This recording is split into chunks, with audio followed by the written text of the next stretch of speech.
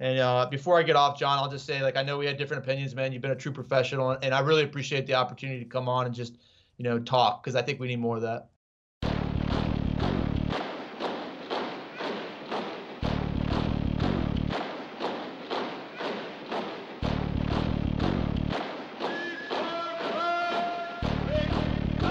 Welcome to the All-American Savage Show podcast with your host, John Burke, and his far more attractive co-host, me.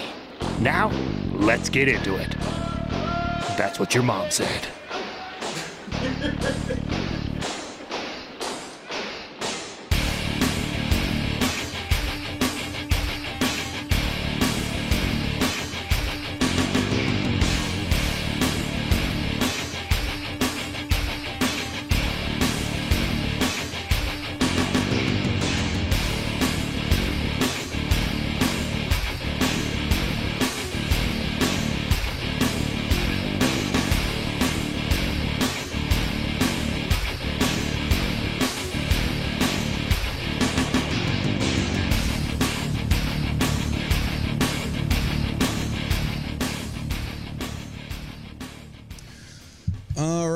Welcome back to the All-American Savage Show podcast. I'm your host, John Burke.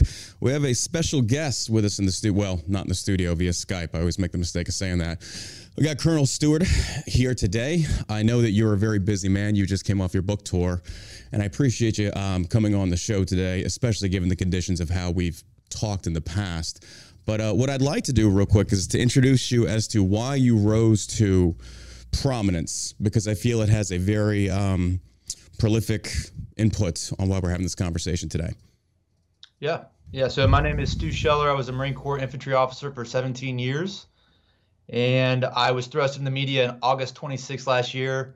I made a video where I listed some mistakes that I saw of my senior leaders and asked for accountability of my senior leaders. Following that, I was fired from my battalion commander job, and I felt like bullied, and I had a choice whether to apologize and limp towards my retirement for the next 3 years, or continue to make statements and try to force what I felt like the institution to address the content of my statements. And so the situation escalated after that. I continued to make statements. It ended with me going to jail for a little bit and then being court-martialed, and I ended up resigning short of my retirement. And then I got out of the Marine Corps Christmas Eve of last year, so a little less than a year ago. Mm-hmm. And since then, I've been on a bunch of media talking about my side of the story. I ended up writing a book, and as just described by John, I just finished my book tour and kind of winding down for the holidays. I'll probably reemerge in January next year, trying to figure out what I want to be when I grow up. Your career, you made it to colonel, so you'd actually, how long did you actually spend in the Marine Corps? 17 years, almost to the day. Retirement's 20, correct? Because I sure Army Marines are the same.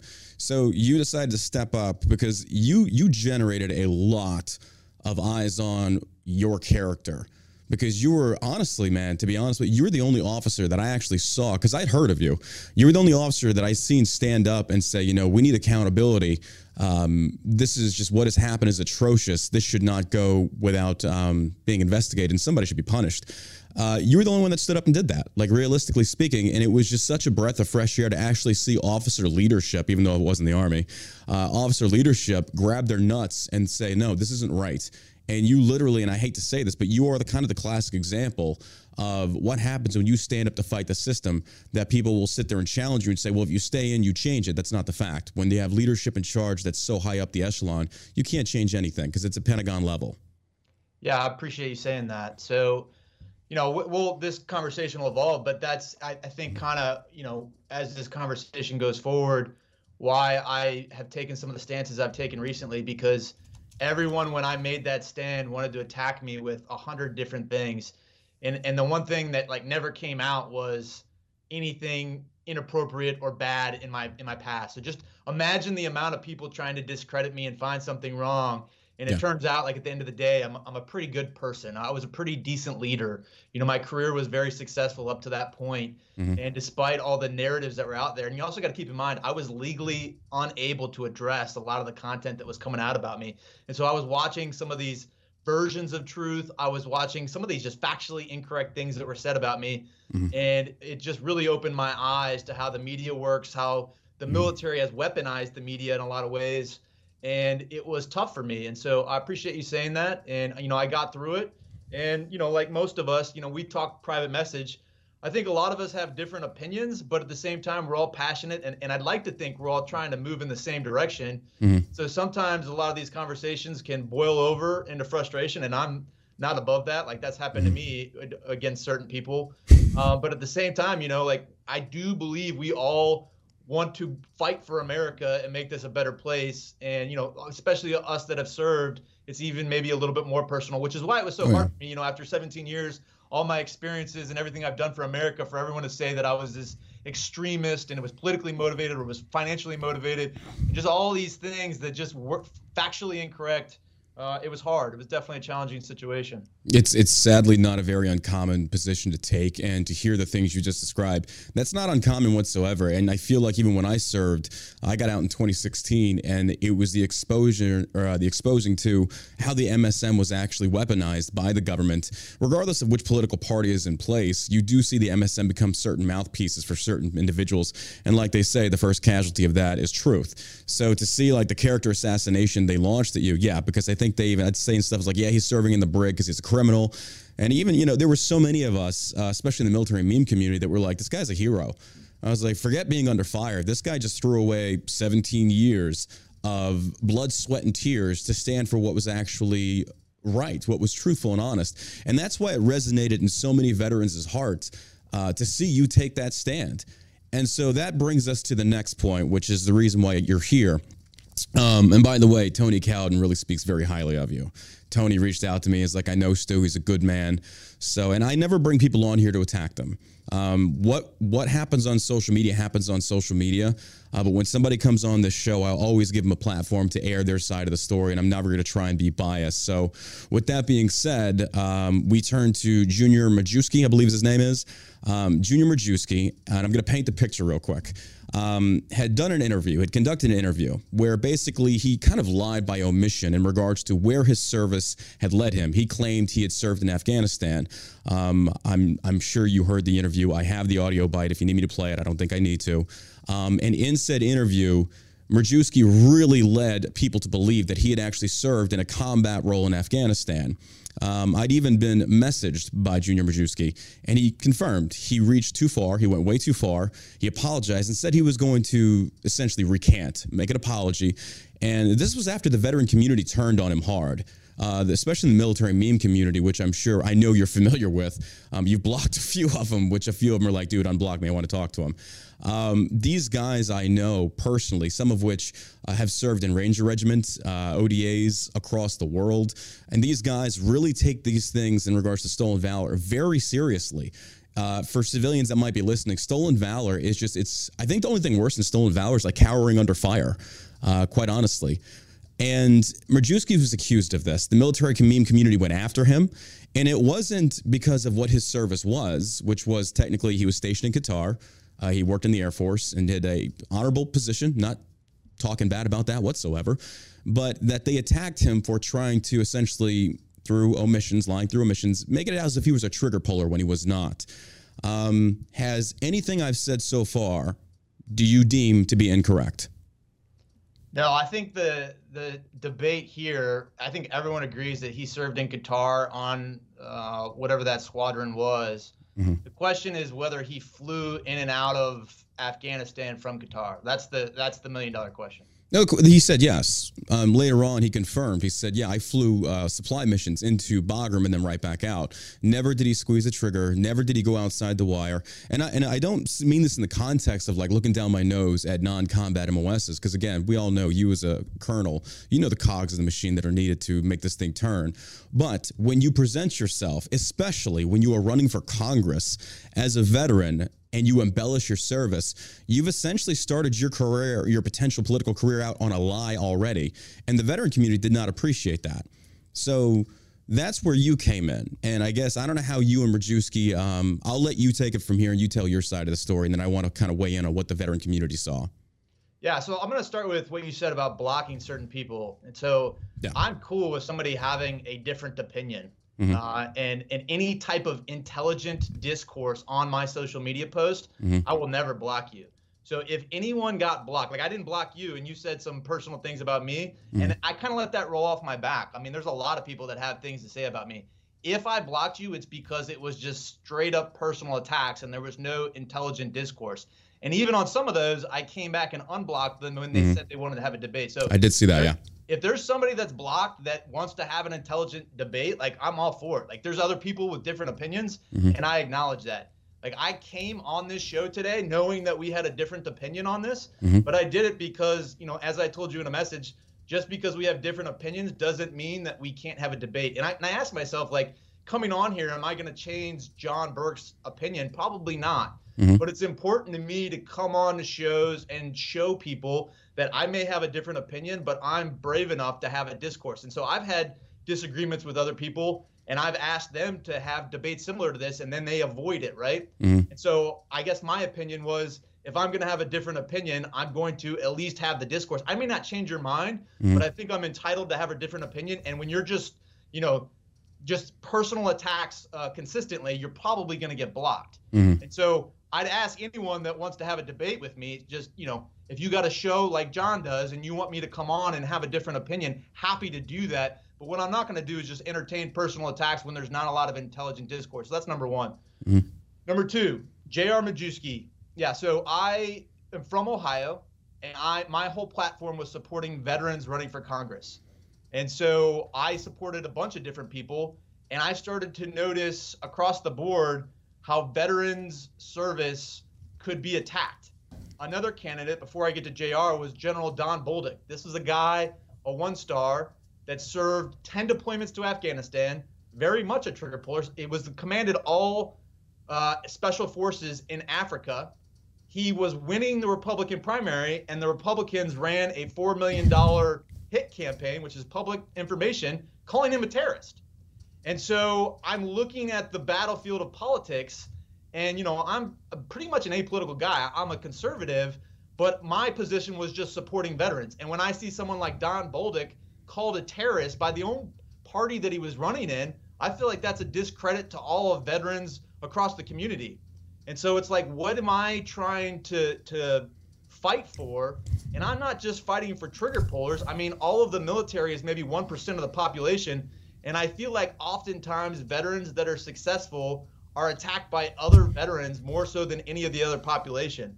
And if we as a veteran community can come together and apply pressure on places like the Senate Armed Forces Committee, half of them don't have any military experience, right? Mm-hmm. And the ones that do have military experience, it's maybe 4 years at most. If you were to add up all of the Senate Armed Forces Committee military experience, it wouldn't surpass what General Bolduc had. Mm-hmm. But because General Bolduc was a Trump supporter and kind of like a branded like a MAGA guy, he made some comments about the election was stolen, that he walked back, which, Okay, I just want to push pause real quick. You are shifting focus away from Junior Majewski. I get what you're talking about as far as your point here, and yeah, I get it. That's honestly, I've been doing this for 7 years. Welcome to politics. I don't agree with it. I think it's one of the most ridiculous. We've been called domestic terrorists. I get your point there, but this isn't about him. We have to take it isolated issue by isolated issue. Junior Majewski fabricated or he embellished the service, and I do want to go back to the blocking issue you talked about. No one's questioning your level of commitment, your honor.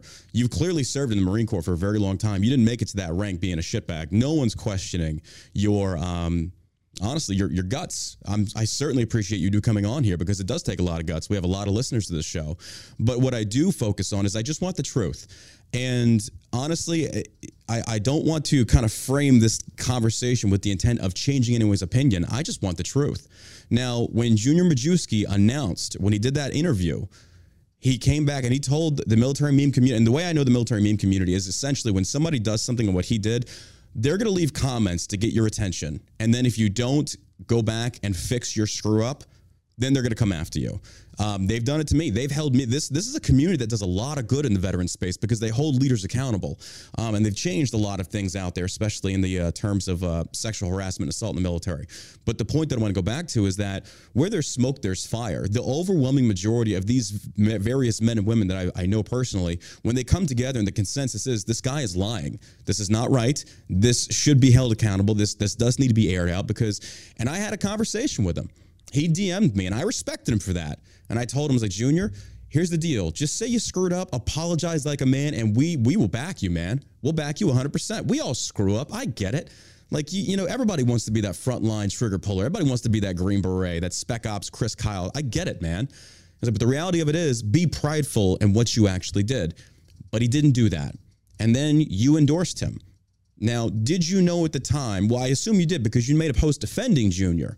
And in that post, you did what you spoke how you just kind of did.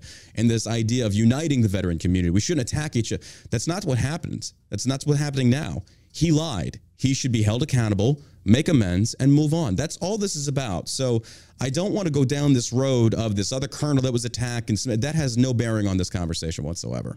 Yeah, all right. So I was laying the groundwork to say, everything that you just said there. Mm-hmm. So I didn't endorse him like I did when I was running with him. I'd like to think as a man, I don't know the facts of everyone. I'm with him. I'm supporting a veteran.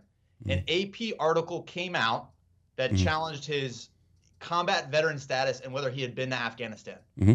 He came out in a press conference. He didn't apologize. He said, I've been to Afghanistan. I think I rate the combat veteran moniker, and I have been to Afghanistan. And so the post that I made was, there is ways to find this information. Mm-hmm. And so my problem was when the AP article came out, everybody was immediately throwing him under the bus. And I started with what I went through. The media has an agenda, right? Mm-hmm. And so when the Air Force, even in that AP article, said there's no way to confirm whether JR has been to Afghanistan or not, there was a second article that came out from the National File that said that they had talked to other people in his unit and that they validated they had gone to Afghanistan, but there was an anonymous source. I actually called that guy, that that author of that article, and I said, hey, nobody wants anonymous sources. And even if it was not anonymous, and like his, J.R. Majewski's friend came out and used his name, still that's not definitive proof. We still don't have definitive proof whether he flew into Afghanistan or not. And well, he also said that his DD-214 was classified. Yeah, but I guess the DD-214 is not going to say, so the guy deployed to Qatar in May of 2002. Mm-hmm. In 2002, we just started Afghanistan. Mm-hmm. So do I know if JR flew from Qatar to Afghanistan? I honestly don't. The post that I made was essentially saying there's ways to find this out. Mm-hmm. So rather than when that AP article came out and everyone reacted, my point was the Air Force PAO, probably a major, that said there's no way to find out. That's not true. Mm-hmm. There are command chronologies, I've written many of them, that go to archives of military institutions. And in those archives, you could find the commander of that squadron. And a good journalist could go back to that squadron commander and ask how many missions did his unit fly from Qatar to Afghanistan. So my point wasn't, hey, JR's not lying. My point was, we don't have enough information to know if he flew from Afghanistan or not, and to immediately damn a veteran based on incomplete information, based on everything that I went through, I felt like was misguided. Well, when JR did that initial interview, the anonymous source, and I know the reporter you're talking about that wrote that AP article, they didn't just pull that out of the ether. There was grounds for investigation based upon what JR himself had actually said. Then the investigations began, and then JR started making some very weird statements that were like, wait, something's not I mean, when you hear a stolen valor case and they start saying some things that don't add up, come on. I was in Iraq in 2003. I was already serving in 2001. I was in the initial push in 2003. Our DD-214s reflected accordingly right off the bat. I mean, I hate to admit that, but that was one thing the Army did get right as far as the actual paperwork that went into the deployment statuses and things such as that. But there hasn't been a DD-214 yet that I've seen, and I know a lot of Spec Ops guys, where deployment locations was ever redacted or classified. I haven't seen it. Never saw that. I looked at that document too. Like, I agree that that's weird and it makes your eyebrow raise. But so then you can understand why the veteran community, and I say this, and I still think there's a lot of veterans that deservingly so do respect you. You have a lot of pull in the veteran community. You're the only dude that had the guts enough to stand up and say, here am I. So when you did this, the perception across the board It wasn't that people just instantly wanted to jump on Marszewski. They wanted to jump onto you. But the veteran community is very good at gatekeeping because we've seen, and I hate to say this, we've seen the Crenshaws. We've seen some people come out there from our community. I like Crenshaw as a man. I don't agree with him politically on a lot of stuff. But we feel like there have been people in the veteran community that have went out there in the political spectrum to accurately represent the veteran space, and then they just flip. And it's like, we're tired of it. We're tired of it. And it hurts. It really does hurt because we don't have a lot of good combat veterans with their mouth on the freaking in Congress's ear. So when this hit, it was just like, damn, this stung. Like, even I knew who you were, dude. And I was like, nah, there's no way. And then I saw the post like, oh, God damn it. So Tony Calden, you brought him up earlier. Mm-hmm. I don't know like your guys' relationship, but I think he was talking to you and he called me and Tony He's been on the show. Hey, Tony's a good dude. Tony was like, hey, Stu, like, I love you. You got to back away from this. Mm-hmm. And I guess my position was exactly what I just said. Mm-hmm. I like to look at the facts and understand them. And where I really want to jump in is when everyone moves out in one direction without all the facts. Right. And that's what I told Tony. Like, it says classified. Like, that is super weird. Completely agree. Mm-hmm. But as I'm not a handwriting expert. As I look at it, the rest of it, the top of it is written in the same handwriting. And it was some Army specialist from the administration department. So, like, I don't know if some E3, you know, if JR is pulling the documents out, if some E3 in the Air Force just wrote that on there, does it seem weird? Absolutely. Are there deployments on a DD-214 that aren't on there? I have them. Like, I was in Egypt during the revolution there where al-Sisi, you know, challenged and imprisoned the president, and I had to get evac. Like, that's not on my DD-214. So, like, you know. Okay, fair enough. I just looked at it and said, is there weird things? Should JR have said, you know, like, I wasn't a trigger puller, I wasn't in the front lines, like, yeah, agreed. But to say he's not a combat veteran, that's like I don't know. I pause with that because if he was in Afghanistan, like, that's a separate debate. A guy that flew in and out of Afghanistan on an airfield, is he a combat veteran? Like, by the definition, he is. But, like, I understand your point, and everybody wants somebody to be honest. Like, I'm brave enough to say if the information came out and, like, that squadron commander, a journalist, actually reached out to him and said, did you guys run missions to Afghanistan? Which I told that national file guy to do, and he just never followed up. If he came out and said, yeah, we never ran missions to Afghanistan, like, I would think that I'm man enough to come up and say, hey, I was wrong. But at the same time, like, my position has never been, you know, he's telling the truth. My position has been we don't have enough information to completely damn him. And it's frustrating to me when everybody just assumes based on an AP article that may have an agenda without all the information. So you're saying the post that you made on your Instagram page where you basically you tiptoed around it. It was like it was almost like a Martin Luther King Jr. speech. Like, I have a dream, we're veterans, and it was very well worded. I'll give it to you. Like, I love journalism. I love reading. It's just but when I read that, I was like, this has the makings of a very good Martin Luther King Jr. for the veterans space speech. I have a dream where veterans don't attack veterans. Where we can, bro, I've been there with. I know veterans love attacking other veterans, and that is a whole different debate in regards to the toxicity in the veteran community. But I don't feel like that's applicable in this situation. But I do like your point as far as going down the rabbit hole of what qualifies somebody as being a combat veteran. And I think by and large, civilians don't understand the meaning behind that. They just think that if you were over in Afghanistan, you're automatically a combat veteran. And there's a difference between somebody who served in a combat theater versus somebody that was on the front lines engaged in the actual fighting, in which we all know asymmetrical battlefield over there was a 360 degree. But even still, but I want to go back to that point, though. JR even DM'd me and said, yeah, I was wrong. I intentionally did it. And then the other thing that really put the nail in his coffin, which I have never seen this happen. This was really mind-blowing to me. A good buddy of mine, the 18 Alpha Chronicles over on Instagram, I'm sure you know him. I think he follows you. And he's probably had some good, he's a good dude. He's someone that you definitely want to talk with. He brought up the fact that Junior's uncle that he posted about, who is supposedly a Navy SEAL, he posted on his Instagram, and his uncle, during the Vietnam era in his SEAL uniform, has about 3 unauthorized chins. I've never seen a Vietnam era fat Navy SEAL. They did some investigating. He was stolen valor too. So naturally, I don't know anything about this. So, like, that's okay. Okay, so that's why I'm trying to come to the conclusion that, do you think maybe you saw, because you said you want to help veterans run? Noble, commendable. I don't. I want to help good candidates run. If they're a veteran, outstanding. I want that. But by the virtue of being a veteran does not mean I'm going to throw my support behind you. And I'm not saying that in a negative connotation or a negative light. Do you think maybe you jumped the gun on endorsing Junior without really fully knowing everything about him? No. I mean, there's no way I gave you a way out there, man. That was the way out. I'm sorry. Okay, I'm glad you're honest. I'm glad you're honest. The bottom line is I'm out there supporting people that, I don't agree with you. I want good candidates too. Like some of my favorite politicians aren't veterans at all. So like at no point did I say I don't want the best candidate. Like I do want the best candidate, but a lot of my platform has been advocating for veterans. I am just a guy who takes the information that I have and analyzes it, and then I'll endorse them. Is there information that could come to light after the fact that would change my thinking? Absolutely. If I found out J.R. Majewski was lying after the fact, would that change my mind? Yes, it would. But I can't live my life thinking like I have to know all the information about a person before I endorse them. I look at the information that I have, I do what I can to help them, and then if the situation changes, I update my analysis of the situation. So, like hindsight's always 20/20. It's like the same thing that I went through in my ordeal. People are always like, you made all these mistakes, and it's like, absolutely I did. But when you're in the situation, like you can just sit on the sideline and not do anything and protect yourself so that you don't receive criticism, or you can get in the arena and fight. And I was in the arena fighting. I supported a candidate in Northern Ohio, my home state, that was a veteran. Other information came out, and my statements after the fact were, let's wait until we figure out what is actually going on here. And I still can't tell you definitively if he's been in Afghanistan or not. Like you said, he DM'd you. I've talked to him on the phone multiple times. He has been very adamant that he has flown in and out of Afghanistan. Oh, that's not the question. No, I agree. He probably did fly in and out of Afghanistan.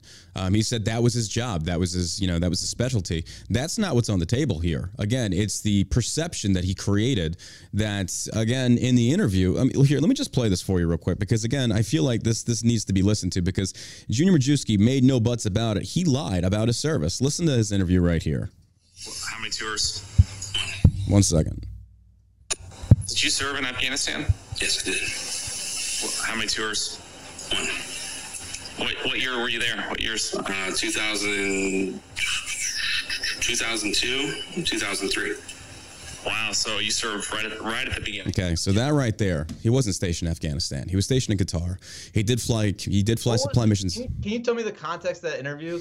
The guy was, this is I think before he announced he was running for Congress. This is on an interview. 18 Alpha. I've never heard that. Really? Yeah. 18 Alpha posted on his Instagram. I assumed you'd seen it, or maybe you tagged it. No, that was Junior Majewski conducting an interview, and that is what created the stir and the controversy, which led to the AP investigating his claims, because a lot of veterans came forward saying, no, this guy is lying. This is not what he did. This is where it started. This is what it started from. And then again, the classification of the DD-214, and then he DM'd me. Stu, I can send you the screenshot where he even said, I'm sorry, I'm going to apologize. I was like, dude, water under the bridge. Cool. You're forgiven in my book. I know we kind of get hyped up. I think he had the best intentions. He wanted to go over there and change things for Ohio.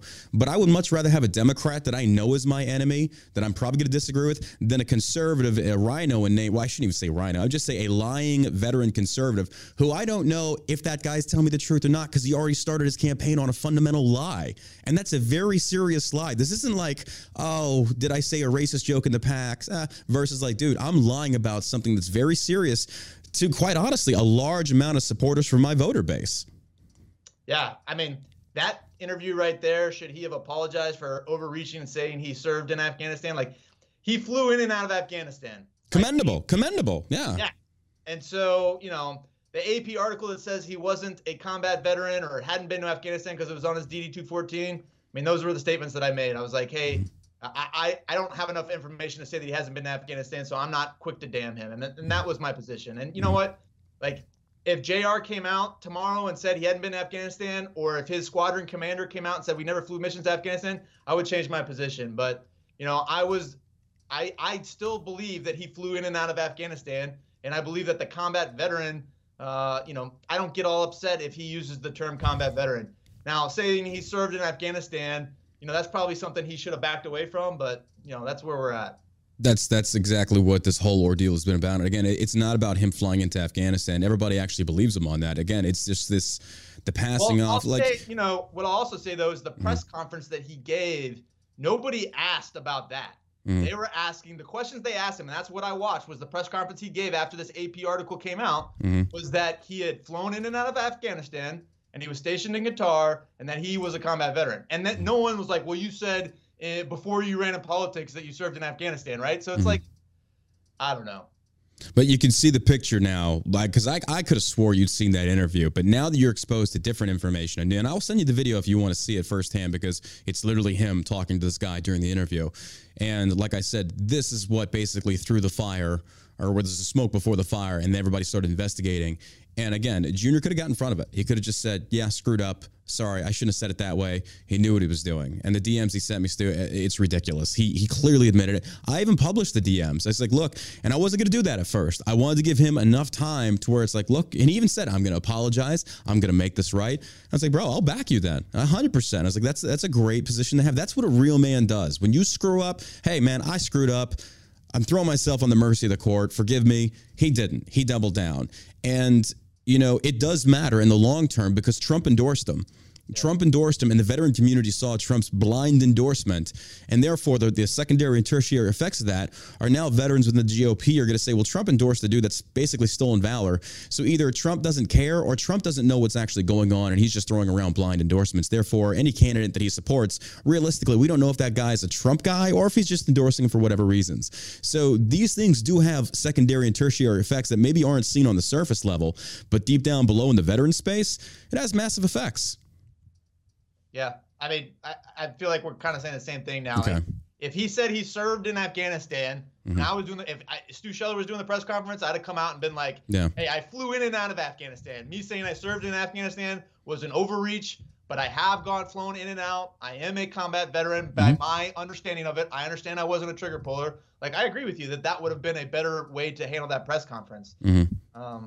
Well, I'm glad. I shouldn't say I'm glad. At least now, hopefully, you've got another side of the story. So maybe you can, just think about it and give it consideration. Because honestly, dude, you still got a lot of support out there, and the track record you're going, you're bringing a lot of issues in front of important people, and that's what we need more of. So I do appreciate you coming on the show. So now that we got that out of our way, what are you doing now? You know, I finished the book tour. I kind of started with, I don't know what I'm going to do turn of next year. There's a lot of people that want me to go into politics. And quite honestly, you kind of already have. You kind of already have. Yeah. I mean, you got a taste of it. I hate politicians. I hate politics. It's just, to your point, I look at all these other people and I just want good, honest, authentic people. And I don't get a lot of that out of my current leaders, but it's so draining. Like I physically, spiritually, mentally, like everywhere I'm going, it takes a lot out of me. I think I'd prefer to just be a farmer, to be honest with you. But at the same time, it's like, everybody agrees with that. No one disagreed. But the question under the surface was one of standards. So what are the standards? We want everyone to be able to go out and try out for the standard. But the analogy I make in the book is like the NBA and the WNBA. The WNBA is equal opportunity. It's not equality. If it was equality, all of those players would try out for the same team. Now, imagine hypothetically a basketball game that's played and one team gets to pick all the best players and one team reserves spots for every gender, ethnicity, sexual identity, and they play each other and the losing team gets killed because that's the outcome in war. And if you had to stake your child to the outcome of that game, which team would you pick, right? And so when President Obama came, I was a major at the time working at the basic school where we create military occupational specialties for young officers. And so it's very important because in the general officer ranks, at least in the Marine Corps, statistically, you can look at it, there are less minorities and females in the general officer ranks. And so you could make the critical race theory is that the system is inherently racist. You could make the argument based on stats that the system is inherently racist based on there's not as many general officers.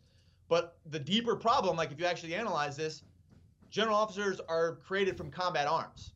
And there wasn't a lot of females and minorities in combat arms. And so specifically where we created, the ground MOS contracts at the basic school, black officers weren't going into infantry. And when I asked them, like, why not? A lot of them said they wanted a marketable skill. So then it became this deeper conversation is it the military's responsibility to go into the homes of young families and change the thinking that if they go into the military, they should be pursuing a combat arm so that they're statistically more likely to go become a general officer. And so we were working through all of this. I was writing all these briefs for a panel called DACOWITS, which is the Defense Advisory for Women in Combat. And the tension got so high that Ray Mabus came down to the basic school to talk about essentially women in combat roles, and he said exactly what President Obama's position was. Everyone's going to have an opportunity to serve, and everyone again agreed with that. But some captain was brave enough to ask the Secretary of the Navy, Secretary of the Navy Mavis, can you address standards? Will standards change? And he came back and said, standards won't change, but they will evolve. And then we were all more confused than when he came. And, so we've been struggling with this really since the Obama administration. Right now, I can say definitively in the infantry, the physical standards for males and females are different. Like, that's a fact. And so it's just, I think everyone wants one performance standard and, let the chips fall based on how that works. And that's kind of been my position. You know as well as I do that if that actually went into effect, you're going to see an even further decrease of women in combat MOSs and arms and things such as that because, yeah, I see where you're going with that. It's very interesting that you actually had to deal with that firsthand because when I was a drill sergeant on the trail, literally the same thing. It was basically we were checking boxes. We have to make sure that we get a certain quota. This is before women were allowed in the infantry. And back then, I saw the weakening of standards, lowering of standards, and this is when Afghanistan was still kicking off. And it worried me. It really was a crisis of conscience that now, as drill sergeants, we're not training these kids up to the level they need to be trained to get over there and to be effective, much less when they get down to a team leader and we're handing that team leader a good finished product. It was the same thing. It was the idea of we need to lower the standards for the sake of equality, and it becomes literally an everybody gets a trophy thing. And I do like your example there of saying like it's like when one team fights the other and the loser dies, it's like, yeah, do you want to put your child in that position? I do want to move forward real quick. And I'm sorry for bouncing around, though, but I do want to pick your brain on this. What are your thoughts on what's going on with Ukraine and Russia? Man, if you weren't getting into politics, you sure are now. Missiles fired into Poland scared me a tremendous amount, right? And so I think in the news today they were saying that potentially they came from Ukraine. But like, who knows the reality, right? Like, well, they said it was like an S-300. I know I was an infantry guy. I'm not a missile tech dude, but they said it was an S-300, which due to the actual range, like 150 kilometers, it couldn't have been Russia. So it was basically, in my mind, I was the same way. I was like, wait a minute, this doesn't add up. Why is Russia, that's already in a stalemate with Ukraine, trying to pull NATO into this? So it's like, this is either somebody's trying to perpetuate this, or there was some kind of stupid Ukrainian privates who were like, uh-oh. Yeah. So, I mean, obviously still a very dangerous situation, but, I'm just frustrated by the amount of money that we've funneled into Ukraine. I do appreciate that we haven't thrown forces at it. But at the same time, Ukraine, even though Zelensky in the media a lot of times is painted as a hero, I was in Lebanon and Beirut in 2006, and Israel invaded Lebanon, and Hezbollah had dug tunnels. And even though Israel had overwhelming armament, Hezbollah took it to them. And Ukraine has had at least 5 years since the Crimea incident to build tunnels and have a defense, but they've really done nothing to prepare just because they've expected people like the United States to show up with $100 billion and all these assets to run a proxy war. And it's really frustrating when all the problems that we have here in the United States that we're continuing to allow this. Now, does the United States want to defend democracy? Yeah, I think we do. Is Putin the aggressor? Yeah, he is. And so it's a complicated situation, but if I was the president of the SecDef, I would be handling it differently than we are now. How would you handle it? I would force our European partners to step up. And as much as I don't want Vladimir Putin to destabilize the area, over the long term, if we're conditioning all our European and NATO partners that the United States is just going to throw $100 billion at every problem and they don't have to have any type of defensive system, then I think actually on the long-term scale, we're crippling people. I can definitely agree with that. I do want to go back to the 2014 coup in Ukraine, where this is where a lot of people are kind of changing their mind. And it doesn't make them Putin apologize. Well, let me push pause on that. I know what year did you go in? Did you start serving? January 2005. Okay, I was in 2001, so we were the same time frame. Like coming up in my career, all we ever trained to fight before Iraq fully kicked off was the Big Red Bear. Everything was Russian geared, armor on armor. And then did it shock you to see what Ukraine via NATO, EU, USA did? But it still shock you to see like the Big Red Bear does not have as big a claws as we thought? I'll tell you, I always kind of knew, if people always talk about near-peer threats, I always knew Russia was never on the same page as China. They've got antiquated 80s-style Soviet arms, but they do have some upgrade in their tanks, but they're still a very centralized system. I mean, And so, yeah, I guess to your point, I thought they maybe would be a little bit more effective. But at the same time, very easy to invade, much harder to hold, like you and I know, right? And so his last couple of campaigns, it was like a quick little insurgency in and out. Georgia in 2008, yeah. That's right. But when you actually are trying to invade and then hold and change the government, that's where the wheels come off the bus very quickly. You would think America's learned its lesson in that aspect after what we did in Iraq and Afghanistan. But no, I fully agree with you there. But it's like, I don't know if I really consider Russia the aggressor. I think Russia was provoked. The EU has been flexing on Russia for a very long time. The history of Ukraine is a very interesting one, and I feel like a lot of people didn't really know much about Ukraine prior to this. So this definitely woke up a lot of people, myself included. When this first kicked off, it's like, I don't really know much about the Ukrainian history, but then when you start doing some digging, and I definitely listened to a lot of lectures from Ukrainian experts back in 2014 and did a lot of educational reading on the coup and such, things started to change. And it just turned into, it's like, I don't pick a side on this one. I was like, look, it's all screwed up. I don't want anything to do with it. I don't want to, like, I'm with you. I don't want to send American men and women to go fight and die in some war that a previous administration helped facilitate back in 2014 in the long term. So that's where I feel like a lot of people are starting to veer towards, is saying they're starting to see that America does not need to be the babysitter of the world. We saw it in Vietnam. We saw it in various other countries, other various conflicts. And I feel like the American population, by and large, they're exhausted. They're exhausted of combat. I agree with you. So Vladimir Putin, I read his, for lack of a better term, national security strategy back in 17 when I was at command and staff. So he published in 17. This was like 18, 19 when I read it. And it very clearly states, like through almost every page, that their imminent threat is NATO. And the expansion of NATO, and everything that they do is focused on NATO. Now, does Vladimir Putin have a antiquated style thinking for land grab? Yes, he does. He still wants to expand into the old, the Soviet Union. Yeah. And so he's using NATO as an excuse. But at the same time, we've given him some of those excuses. That being said, I agree. I fully agree. America's got blood on its hand. I agree.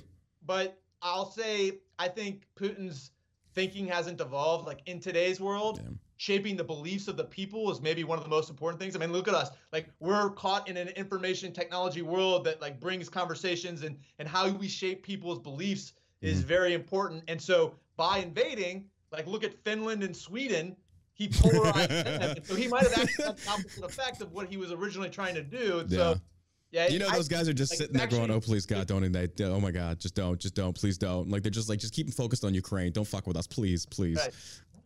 Yeah, I mean, I think it's what you said earlier of it's all messed up. Like, why do we have to pick sides? That's actually a very mature response. Like, and not a lot of people can do that, but it's just messed up all the way around. Well, it's like you said, we get sucked into this vast echo chamber, be it left, center, or right, and say, you have to pick a side. It's like, well, look, maybe if you actually put yourself in the shoes of a deployed soldier over there, you might take a second to pause and say, wait a minute, is this really worth fighting and dying for? And in my opinion, it's not. This is a Ukrainian issue, but again, America does have, we got blood on our hands on this, and it's come from political elites, corrupted political elites for power grab, money grabs, and just come to find out, I'm sure you've seen the new FTX got exposed. Yeah. Essentially the big money laundering operation with the DNC in Ukraine. And it's just like, why do we want to fight for these people? Why do we want to fight for governments anymore? It's sometimes very demoralizing when you look at all of the inappropriateness. How did you respond when, I hate saying it this way, but it's the truth, when Afghanistan fell? I mean, I was so mad, but I was trying not to be like that guy that like grabbed a beer can and just threw it at the TV. I was trying to make rational arguments as to why I was frustrated. Mm-hmm. And, I could go through the list, but just the list of decisions that were made is just, it was almost incomprehensible. I was so frustrated. Mm-hmm. Yeah, I felt like that definitely resonated through the veteran community as a whole when that actually happened. Again, to your credit, that's when you stepped up, and a lot of people were like, look at this dude. Like, nobody's heard of this guy. And then suddenly, boom, he's like got the world's attention. It's like, this is what we need. And then sadly, I think there's a lot of other officer and enlisted cowards that should have done the same. I think if people en masse would have stood up and said, no, this is, and I know that goes again. That's to describe for the civilian viewers what he did, essentially. Fuck, that's a very difficult position to take, because now you're going against all the training, and I will say it, the indoctrination that we go through is that you will follow an order whether or not you like it or not, whether you agree with it or not, you will follow an order blindly because you have to have that in the military, especially as a team, especially as a small unit team or whatever you want to call it, like platoon, company, grade, whatever. And you went against that thinking. Yeah. You stood up and said, I'm going against everything. And here's the other thing. You went against what you even teach your young Marines to do. And that was, that's a big testament to your character. And this, again, that's why when the whole junior thing was just like, dude, no. We can't lose this guy. Like, we must protect this dude at all costs. I think I teach my young Marines that to try to do the right thing and use critical thought. And there's times where you just got to shut up and follow the rules. Obviously, I wasn't like a moral crusader because there's inappropriateness that you see everywhere. Yeah. And I wouldn't have made it 17 years by always just running my mouth. Yeah. But this was one of those where I couldn't remain complacent anymore. And in the military, if you're supposed to follow order, unless it's illegal, immoral, or unethical. Mm-hmm. Illegal is pretty easy. Those are written down. Yeah. But the immoral or unethical, that's a subjective academic debate. Yep. Like I would argue General McKenzie evacuating military troops in the peak fighting season before he evacuated American citizens was immoral and unethical. And so like the debate rages on. And so it's, you just need to, you apply judgment sometimes. And that was one of those situations where I was like, look around. What you just said though, and this is the thing that really scares me as a prior enlisted dude, when you got an officer that has had very expensive education, very expensive, extensive training. The officer corps has a very structured pipeline, much longer than enlisted. We literally just spit in a cup, they check our butthole, and we're serving. That's all there is to it. Officers, they actually vet you guys because essentially you got a lot of lives in your hands when you make these calls. You bring up what that general did, which is a tactical blunder that even the lowest ranking private would be like, oh, that's probably not a good idea, sir. And he did it anyway. So that leaves a lot of enlisted people to say, why do we have an officer corps? Because these guys have made some blunders and some massive, and I'm not saying enlisted don't either, but it's just like, and maybe I shouldn't have framed it in the sense of why do we have an officer corps, but it's like, why are these men allowed to continue serving and why are they not held accountable and tried for their crimes and for not following doctrine, quite honestly? Yeah, I mean, it's a deeper question. Right now, there's no third arm of government like we have in the civilian world. So there's no judicial arm in the military. So the judicial arm is governed by them. So like when that suicide attack happened and we flew a drone strike and killed nothing but women and children, we investigated ourselves and said it was a mistake, but nobody's going to be held accountable. Right? My bad. Yeah. Exactly. And then Congress, their lever of control is the budget, and they're too afraid to use the budget. Similar to kind of some of the same conversations we're having. So imagine a congressman that stands against the budget. I could see the veteran community or the American population in whole saying you don't support veterans. Yeah. But really what they're trying to do on the macro level is say you want $750 billion. I'm going to take $80 billion off the top unless you can give me 3 names that are accountable. So Congress doesn't use the budget because they feel the need to support the veterans in any cause. Yeah. And then the commander-in-chief has never fired a general for warfighting capability. I mean, like, look at McChrystal. If you speak out in a Rolling Stone article, you can get fired. Ethical concerns, you get fired. But to fire someone for warfighting capability would reflect on the commander-in-chief. And so these guys are just left unchecked. Yeah. And it's very frustrating. And I also say the reason these people get to the top without pushing back is a systemic failure. These subjective evaluations that we have in the military, it's less about your performance and more about getting your boss to like you. Yeah. So when you condition someone over 40 years is what it takes to make a 4-star general, and you have literally conditioned and weeded out the people that don't just try to make their boss like them, but might be focused on other things like warfighting, they don't make it. And so what you ultimately get are the General McKenzie's and the Carter Hams of Benghazi that follow orders no matter what in common sense moments where we need generals to exercise moral courage. They just don't do it. I want to go ahead and wrap this interview up, but I do want to ask you one final question. And if you could change one thing about the Marine Corps right now, what would it be? The promotion system. I would take away the subjective evaluation and make it performance-based. If I'm an infantry officer, I should have to perform against another infantry officer with 30 Marines in my platoon, and the winner gets promoted, not the person that makes their boss like them the most. And I would do that. If you're an F-15 pilot, go against another F-15 pilot. And so across the board, I would make it a performance-based system. And then I don't care if my boss doesn't like me. As long as I go out on the field and I perform, then that's how I should get promoted. See, that'll never happen. That makes common sense. Why would they ever do that? Colonel, where can they find you on social media, and where can they find your book? So my book is Crisis of Command. It's on Amazon. It can be found at all the places, Barnes & Noble, whatnot. And then I have a website called AuthenticAmericans.com. All my social media is tied to it, but all my social media is pretty much at Stuart Scheller. And before I get off, John, I'll just say, like, I know we had different opinions, man. You've been a true professional, and I really appreciate the opportunity to come on and just, talk, because I think we need more of that. I agree. And unfortunately, sometimes it takes people to freaking fire some shots across the bow, because that's how I got Crenshaw's attention. So I got a lot, because I've had a lot of congressmen on the show. And unfortunately, that's what it usually has to resort to. But no, I will say it's a massive testament to your courage to come on a show where you're going to have somebody that's going to counter your opinion. And again, I'm happy that we could have this discussion. You definitely earned a follow on Instagram from me. And if you do decide to run the political arena, hit me up before you endorse anybody, please. Would you fucking hit me up? Colonel, it has been an absolute honor and a big thank you for coming on the show today. Thanks, brother. Take care. Later.